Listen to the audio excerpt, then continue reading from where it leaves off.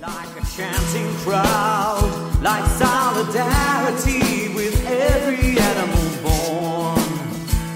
I am vegan, hear me roar. Welcome to the Outer Limits of Inner Truth Radio Show, OuterLimitsRadio.com. I'm your host, Ryan. Tonight, I'm going to be interviewing one of my heroes, a gentleman who founded a fantastic organization that helps animals. It's called Mercy for Animals. As you listen to the show before, you know that I'm very passionate about animal rights, and I can't express how important I feel this is, that all living beings are treated with respect and treated with compassion. There are those out there who say, well, I'm pro-life, and yet they're completely content with allowing billions of animals to be tortured and to suffer needlessly for human consumption. An animal is a sentient being just like every other being out there. It is not there for us to pick up and to consume and to utilize. People are just so selfish in this society, I feel, where they just look at everything as something that, what is it to benefit them? Animals are, I think, are wonderful, beautiful creatures, and I feel that you can really gauge a person based on how they treat an animal. Most sociopaths and serial killers tortured and harmed animals. And if you look at society collectively speaking, a lot of people are participating in torture and killing of animals. Whether or not they don't choose to ignore it or not, I just think it's horrible. And the person we're going to have on the show tonight is really doing a phenomenal work. If you aren't aware, I am just about vegan. When I say just about vegan, this means that I eat pizza. That's my Achilles heel. And I'm willing to admit that it's a work in progress, but for a long time I ate meat, and one of my turning points was when I started seeing how the animals were being treated, how the horrible, deplorable conditions animals were, the way they were being treated in factory farms, and just the torture and just sheer disregard for them. It just made me sick. And as time progressed, I started becoming sensitive to what I was eating. So if I ate meat, I actually would feel anxiety afterwards, and I wasn't even aware about it, but it started picking up, progressively speaking, to the point where I couldn't eat anything. I couldn't eat any meat at all. And then if that same thing happened with cheese, I wasn't able to handle it anymore. And I don't know why, but it happened, and I'm thankful that it happened. But this person that we're going to have on the show, this gentleman, he's got a huge heart. And before we bring him on, we're now going to go to a pre-introduction by animal rights advocate, Ms. Jane Velez-Mitchell. Award-winning journalist. Hello. Best-selling author and founder of JaneUnchained.com. Ms. Jane Velez-Mitchell, it is a great honor, as always, to be speaking with you. Welcome to the program. Can you please tell us about Nathan Runkle and Mercy for Animals? Well, Nathan Runkle is a genius, and he is one of the most brilliant young men that I have ever met. I'm very honored that back when I had a national show on cable, I was able to have him on when he was really starting to turn Mercy for Animals into the powerhouse, the global powerhouse that it is today. And today it is one of the leading animal rights organizations, right up there with PETA and the Humane Society, and it is doing the hard work. Mercy for Animals gets undercover investigators to go into factory farms and document what the guy doesn't want us to see. These heroes, and I met them personally at the gala, risk their lives, because if they're discovered with these hidden cameras, you don't know what could happen to them. And they don't just go in for one day. They go in day after day. These people truly, truly put their lives on the line, and Nathan makes it all happen. I mean, he coordinates this. It's absolutely incredible coordination that goes into this. It's mind-boggling. On top of that, they have this huge social media operation that, takes the videos that they get of animals being beaten and castrated without anesthesia and have their beaks seared and babies being ripped from their mothers so that we can steal the milk and drink the milk for ourselves. Think about that. If we're drinking the milk, that means the baby calf can't be near the mom because the baby calf would drink the milk. Every mother and child want to be together. Every mother wants to be with her child. Every child wants to be with his or her mother. And so this is institutionalized cruelty, but they don't want you to see that. They create these happy cow, fairy tales that are so far from the truth. And, in California right now, we've got cows dropping by the thousands in the heat to the point where they have to be buried in mass graves. Does that sound like happy cows come from California? We're being lied to. And there's a truth teller, and that truth teller is Nathan Runkle and his incredible team. I really have met so many people over the course of my life as a journalist for 4 decades, and I can say on one hand, 2 hands, there are people when I look at them, I go, these are the Martin Luther Kings, these are the Harriet Tubmans, and Nathan Runkle is that person. Well, Ms. Jane Velez-Mitchell, I want to thank you so much for that warm introduction to Nathan. We look forward to having him on. He will be featured on shortly. To learn more about Jane and her passionate animal rights advocacy work, which I love, she's doing a great, great job, please go to JaneUnchained.com. Thank you so much, Jane. Thank you, Ryan, for your work. Joining us now is Mr. Nathan Runkle, founder and president of Mercy for Animals. You can learn more about him by going to his website at mercyforanimals.com. Actually, mercyforanimals.org. Nathan is also author of a new book, Mercy for Animals, One Man's Quest to Inspire Compassion and Improve the Lives of Farm Animals. Mr. Runkle, it is a great honor to have you with us today. Thank you for being on the show. Thanks for having me. It's my honor. Got it. Mr. Runkle, we've talked so much on our show about animal rights and why there should be such a need to, provide compassion. Can you please tell us about what Mercy for Animals does? Yeah, absolutely. Our mission is to prevent cruelty to farmed animals and promote compassionate food choices and policies. In the U.S. alone, over 9 billion animals are raised and killed under some of the most horrific conditions imaginable for meat, dairy, and eggs every year. These are animals with unique personalities and emotions, the whole range from love to fear to sadness to grief, yet they are treated as inanimate objects. They are crammed in cages where they can't even turn around or lie down comfortably. They're mutilated without any painkillers. They're torn away from their families, and they are brutally slaughtered. So Mercy for Animals seeks to give these animals, who oftentimes suffer in silence, a voice. And we do that through 4 program areas. One is undercover investigations. We send people into factory farms and slaughterhouses wired with pinhole-sized hidden cameras to pull back the curtain and to show people how these animals are just treated horrifically from the moment that they're born until the moment that they die. We also work to pressure big corporations, everyone from Walmart to McDonald's, to move away from the worst factory farm practices, things like mutilating piglets without pain relief, cutting the tails off of cows, cramming hens into cages where they can't spread their wings.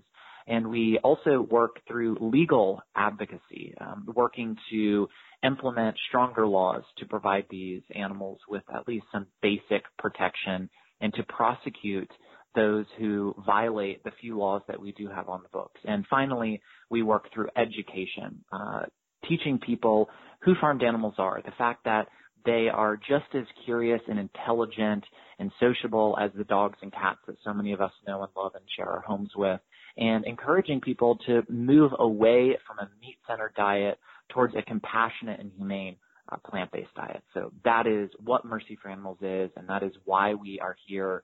And we work on a global level. We're active in 6 countries right now, and we are working to bring about a compassionate future. That's fantastic. I'm really happy and thankful for what you're doing.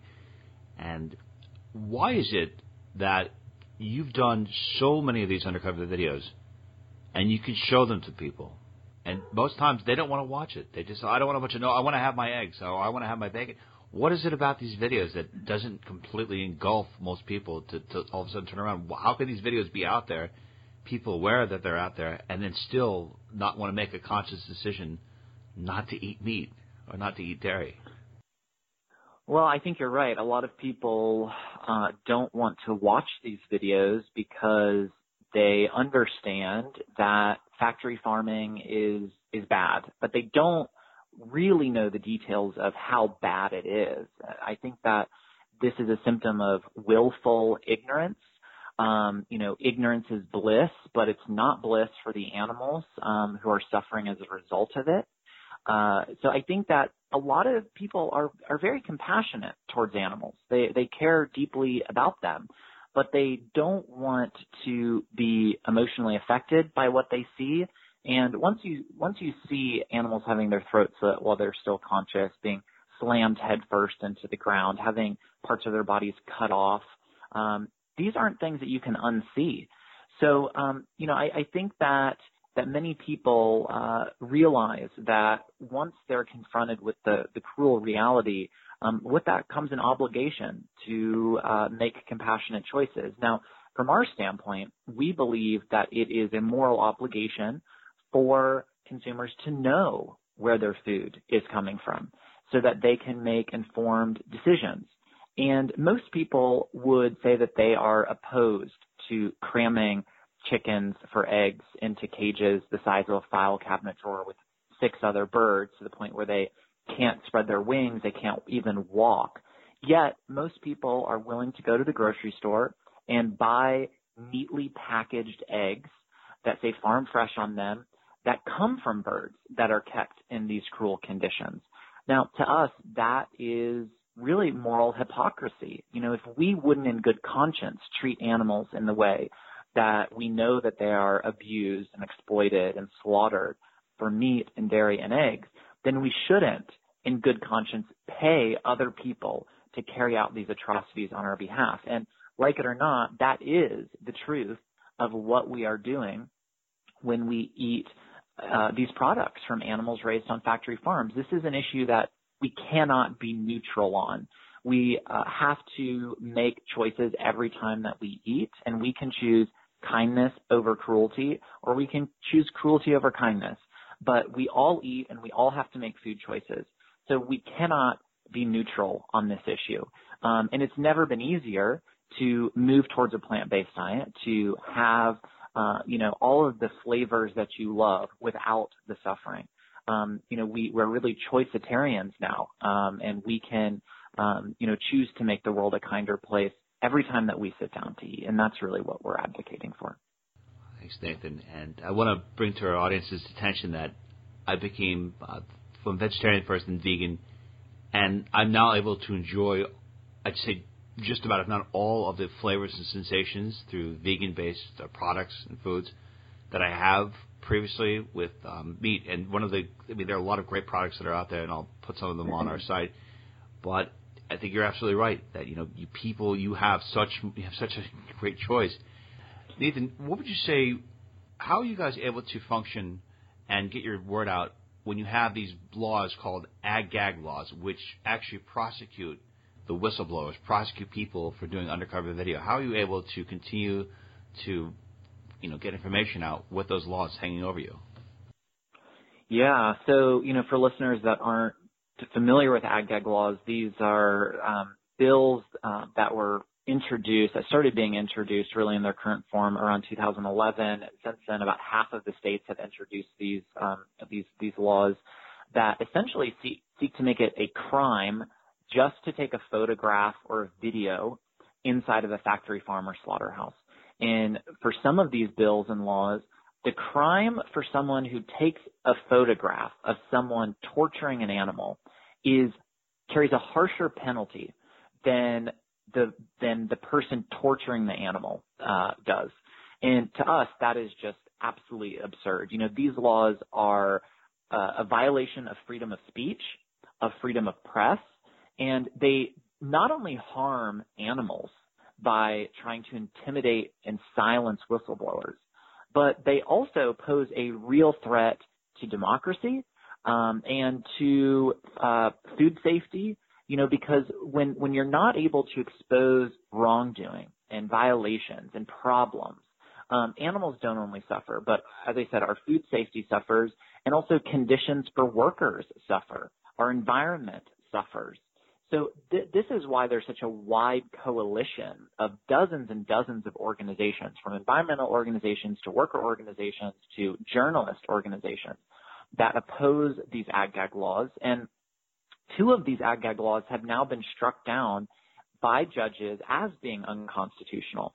And I think we have to ask ourselves, what does this industry have to hide if they are willing to go to such despicable lengths to criminalize the act of simply documenting what's happening inside their facilities? You know, any ethically run company would welcome with open arms the media, journalists, consumers to come and see how they operate. They would be proud of what they're doing. But the exact opposite is happening within the meat industry and the dairy industry. And many of these ag-gag laws have been proposed and pushed through as a direct result of investigations that Mercy for Animals has done. And I talk about this in my book. I talk about not only the investigations, but then also, you know, this really despicable attempt by pro-factory farm legislators to push these bills through. And it has had a negative impact on our investigative work. You know, there are states where we will not currently do undercover investigations because these laws are in effect. So we are left to focus on other areas where we are still able to go in and do these investigations and use them to help push for change on a national level. If you can look at society or look at maybe a little historical analysis of people, and when society has finally reached that tipping point when they change, what do you think it's going to take to have a change on a large enough scale to actually kind of stamping to start to reverse the tide against factory farming and against the torture of these animals? I think it's going to take a number of things, and I think that it's already set into motion. You know, if you look at the generational shift that is happening, it's very clearly in the direction of supporting animal rights. There was a recent study done that found that 1% of baby boomers identify as vegetarian, 4% of Gen Xers identify as vegetarian, but a whopping 12% of millennials identify as vegetarian. So the trajectory is very clear. And I think if we look back at history, we oftentimes can judge the progression of social justice issues, and I very much view animal protection as a social justice issue. You can view these through the generational lens. You know, if you look at the women's suffrage movement, if you look at civil rights, if you look at the struggle for LGBT equality, you know, much of this progressed generationally, and I think we're seeing that now with animal rights. I think that social media is really opening the door for a much needed discussion, making the playing fields far more even in terms of access to information about what's truly happening. I think what's also going to help change this is work in changing the laws. And unfortunately, there's no clear path forward for any federal changes for farm animals currently, but we are seeing changes on a state level. We're seeing ballot initiatives that are banning the worst intensive confinement practices, that are banning the sale of meat and eggs from animals kept in tiny cages. This is powerful, but there are limits to this. You know, only about half of the states in this country have a ballot initiative process. The others don't, and including large agriculture areas like Iowa, where most of these animals are being raised. But I think one of the key factors that's going to really tip this in a positive direction is innovation in the food space. And I talk about this in my book as well, The Future of Food, and how we can move towards a humane economy. You know, we're not looking to put people out of business. We're looking to shift business and careers and jobs and industry in a humane and sustainable way. And I talk in the book about cellular agriculture, literally taking a harmless biopsy of stem cells from a living animal, growing it in a suitable medium in a bioreactor like a brewery. And this is already being done. And this technology alone has the potential to grow real meat without the murder, without animals even being slaughtered or raised in factory farm conditions. And it's called clean meat because it also will be free of many of the pathogens that we find in meat products today. You know, factory farms are filthy environments. You have animals that are kicking and screaming and defecating through the process. You know, many chickens go into these huge, really fecal baths of hot water that removes their feathers. And this is why we oftentimes find Camelobacter and Salmonella and E. coli and things in animal foods. With clean meat, you're bypassing all of that. You're growing it in a sterile environment, so it's much safer. And it's also much better for our environment. Early studies suggest that it could take 90% less land, energy, water to produce clean meat. So, you know, if we look back to the days when horses were forced into labor and pulling heavy carts on busy streets in the searing hot summers and the freezing cold winters, what really changed the game wasn't just an ethical uprising. It was the invention of the Model T, and it was coming up with a better way of transportation. Now, of course, there were problems with Model Ts, but now we're moving towards Teslas and things that are far more sustainable. It was a disruptive, innovative approach that made the horse and buggy seem very outdated and inefficient. And I think that with the rise of clean meat and also plant-based proteins, which are already widely available, these alternatives are already being viewed, and rightfully so, as not only better for animals, but better for our own health, better for the environment, and quite frankly, far more efficient, you know, to just directly cultivate cells and grow them versus feeding animals, raising them. You know, that takes a lot of time and a lot of energy and a lot of feed. Cellular agriculture can be done in a much faster way with much less waste happening. So to me, innovation in the food space is one that gives me the most hope. You know, there's now vegan burgers on the market that bleed with heme made from yeast, the heme which is in blood. You know, there's the Beyond Burger now. There's artisanal cheeses being made out of cashews. There's just an incredible explosion in this market. And while dairy demand is going down, dairy-free beverages like rice milk, almond milk, soy milk are continuing to go up. So this gives me a lot of hope for the future. And quite frankly, we're living on borrowed time right now with climate change and the increasing threat that it poses and the rising human population expected to reach 9 billion by 2050. We simply cannot feed the growing population on a traditional animal meat-based diet. It is too resource intensive and it causes too much pollution and too much destruction. So, you know, I think that there is a clear path forward here, but we have to seize the moment. We need to, you know, move in this direction for a humane and sustainable economy. Factory farming has a direct impact on a lot of the climate, and especially when you have these hog farms. I live in the state of North Carolina, and if there's 10 million hogs that are out there, and it's having a catastrophic impact on our local communities, people getting really sick. So is there any way can you please discuss about how factory farming, how much waste is produced, and how, from your perspective, that is actually impacting the environment for the worse? Yeah, absolutely. You know, I mentioned 9 billion animals being raised and killed every year for food in the United States. Well, each one of these 9 billion animals, which is more than the entire global human population in the United States every year, they produce waste. You know, these animals are eating feed constantly to grow, and then they go to slaughter. And in the case of cows and pigs, you know, for example, they're producing an incredible amount of waste. And in these concentrated animal feeding operations, CAFOs, as they're referred to by the government, or factory farms, you can have tens of thousands, hundreds of thousands, or even millions of these animals all in one place.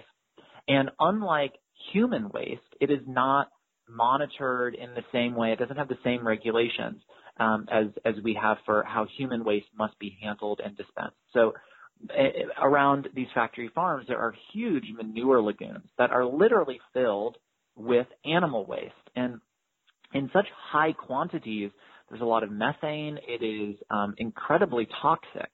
Now, what do you do with all of this waste? Well, they spray some of it onto open fields as fertilizer, but there's far more than that will allow or that will take. So oftentimes it's overspread.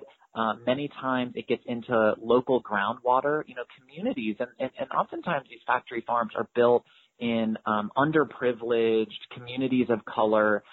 It's cheap land, and they build these factory farms, and then the people that live around them suffer tremendously.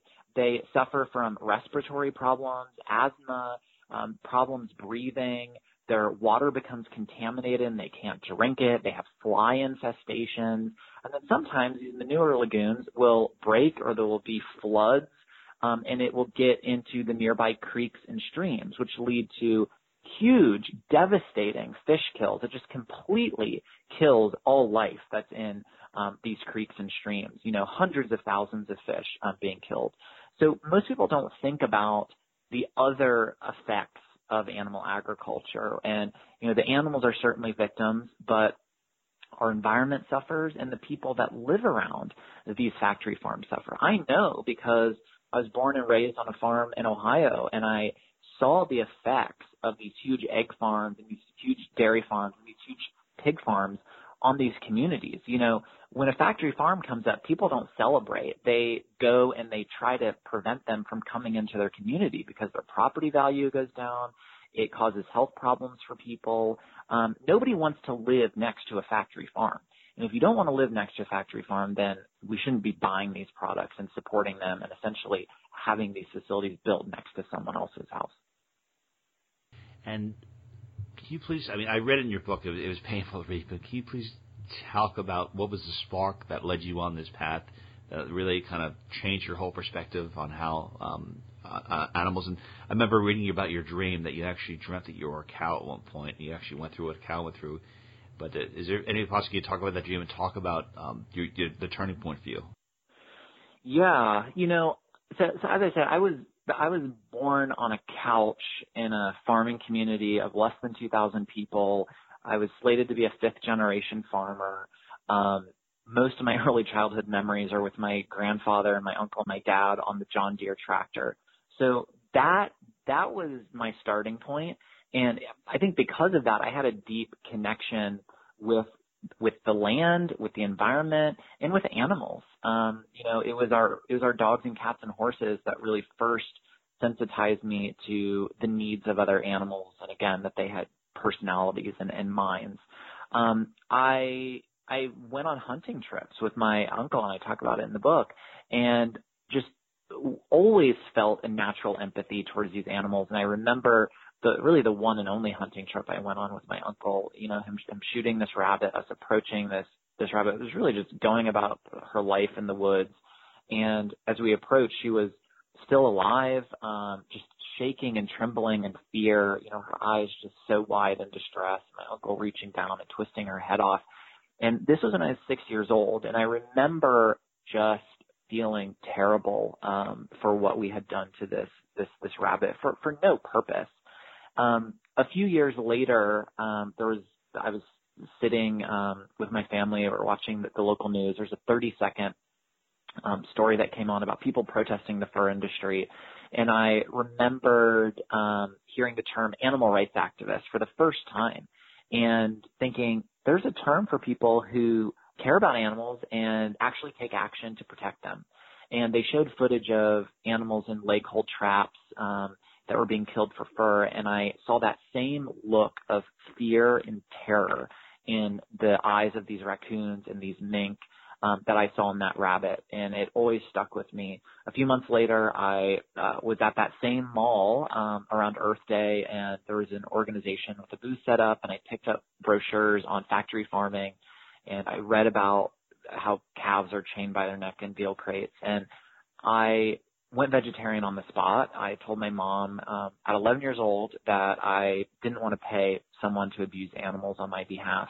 I became more involved, learned more about the reality of the dairy industry and the egg industry. And when I was 15, after seeing so many of these videos taken on dairy farms and knowing what happened to these animals, I had a dream that I was a dairy cow. And that was really the first time that I was able to put myself in the place of this animal. And it was so visceral and real. And I was, locked in this stall. I, had my baby taken away from me. I was, hooked up to a milking machine, and I woke up in just this sort of panic and fear. And I, at that moment decided that I couldn't support this industry because I had an emotional sort of personal response to what I had seen before that.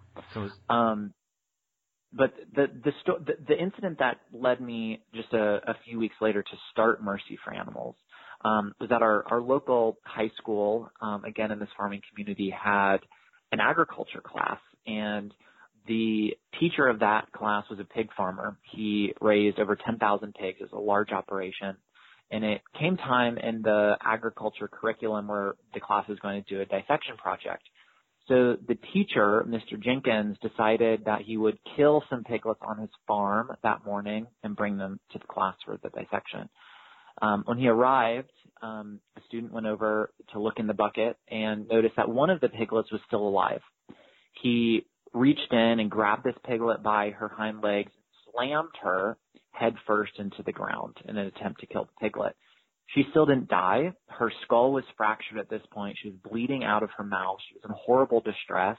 A couple of the students grabbed this piglet, left the classroom, went down the hallway to another first-year teacher who was, his name was Molly, who's known as being a vegetarian who cared about animals. Molly grabbed this piglet and with this piglet cradled in her arms, left the school, drove to the local veterinarian and had this piglet euthanized. There was nothing that they could do at this point to help this piglet. Molly's next stop was to the local sheriff's department where she asked for animal cruelty charges to be filed, and they were against Mr. Jenkins. It went to trial, and the very first day of that trial, the animal cruelty charges were dismissed because in Ohio, like most states, if something is considered standard agricultural practice, it's exempt from cruelty prosecution. And slamming baby piglets headfirst into the ground is standard agricultural practice. It is called stumping, and it takes place on pig farms all across the country. It is disgusting. This is why I have disdain for humanity. I have a great disdain for humanity in one way. I mean, seriously. But what a despicable species that we are. That allows us. Well, to we're certainly. I think that we are capable of both despicable, cruel, sadistic acts, but I also believe that we are capable of incredible kindness, and we are capable of incredible empathy and love. And I think that we really choose how we want to live our lives. Certainly in our world, in our country, we can choose to be kind or we can choose to be cruel. And I think it really is that simple. I don't think that we are inherently bad or inherently good. I think that we can choose, as I said, to ease the suffering of others or impose suffering on others. And that really is what it boils down to. And to me, I know how I want to live my life and the values that I have. I want to be kind and fair. And I think that extending that to animals says a lot about who we are as people and the world that we want to live in. Well, of all things that you've seen, what is your perspective? Do you mind if I ask what your spiritual beliefs are? Do you have any form of spirituality? Do you believe in God? How do your metaphysical? Do you have any spiritual beliefs, and how would they come into play into what you're doing? I would say that I'm a spiritual person in the sense that I'm very connected with nature. I believe that we are all connected. And, I don't follow any religion, any specific religion. I don't feel that I need to, it's really kindness is my religion and philosophy. So, I believe in being good for good's sake. I believe that because we are all connected, we are all similar in the ways that matter, and that includes animals. And I want to let everyone know that Mercy for Animals, again, mercyforanimals.org, they're doing a lot of investigations, a lot of undercover investigations to expose what's going on. I have to say, my heart goes out to you and to the people who are going undercover because they love animals, and yet they have to sit there and watch these animals get tortured, get killed in such brutal fashion. Do these people do this knowing that they're going to have post-traumatic stress disorder, or do they come back and experience forms of post-traumatic stress disorder based on what they've seen? Yeah, I talk about this in the book as well. we prepare these investigators the best that we can. We let them know that this is not glamorous or sexy, James Bond work. This is heartbreaking, dehumanizing work. It's physically dangerous, and it's emotionally traumatizing. So most of the people that contact us to become investigators simply won't become investigators. It is a very, very small number of individuals that are willing to make that sacrifice, and it is a sacrifice. You mentioned PTSD, and I talk in the book about this form of perpetration-induced traumatic stress disorder, which is rampant in factory farms. And it's not just with investigators. It is with people whose job it is to stand there for 8 hours a day or 12 hours a day and slit the throat of animals. I mean, you can imagine the toll that would take, or the toll of working in a factory farm and your job being cutting off the tails of screaming piglets all day. It is traumatizing, and it is something that leaves a mark not only on our investigators, but people that take these jobs in factory farms and slaughterhouses out of desperation. Most of the people that work in these facilities are undocumented workers. They take these jobs because these are the dangerous, demoralizing jobs that no American wants to take. And then they, because they're undocumented, have no real rights or protection. They can't speak up on their own behalf. So they suffer not only physical injuries, slaughterhouses are one of the most dangerous jobs in the country, but they also suffer this emotional distress. And I talk about the Sinclair effect, which was a theory sort of put forward over 100 years ago by Upton Sinclair that said that noticed that there are higher rates of violent crime in communities where there are slaughterhouses, where a large portion of the community is employed at these slaughterhouses. And a group of psychologists looked at this and confirmed that this is in fact a reality, because you have people that are going in and, as I said, day after day, slitting the throats of cows and pigs. They're traumatized. They come home. They're self-medicating with alcohol and drug abuse. We see increased rates of domestic violence and even homicides that are carried out in the same way in which animals are slaughtered inside of these facilities. So, these workers in many ways are victims themselves. The animals certainly suffer and pay the price with their lives, but these workers lose their humanity oftentimes working inside of these environments. And to me, we have to ask ourselves, if we want to be a civilized and moral and ethical society, do slaughterhouses have a place in a society like that? Not only because of the toll that they take on animals, but because it is essentially impossible to be a connected human being when your day is based around violence. And to me, I know that the answer is no. Slaughterhouses don't have a place in a civilized society. Nathan, as of right now, what are a couple of things that people can do, not only to help Mercy for Animals, but to help your cause altogether, help the cause for animals?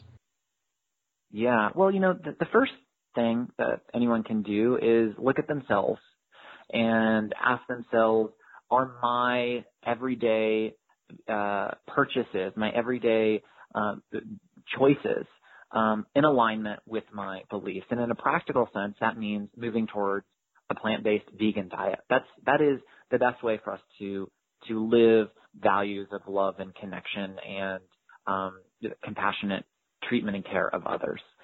So that's number one. Number two is you can support organizations like Mercy for Animals that are working every day on the front lines to help these animals.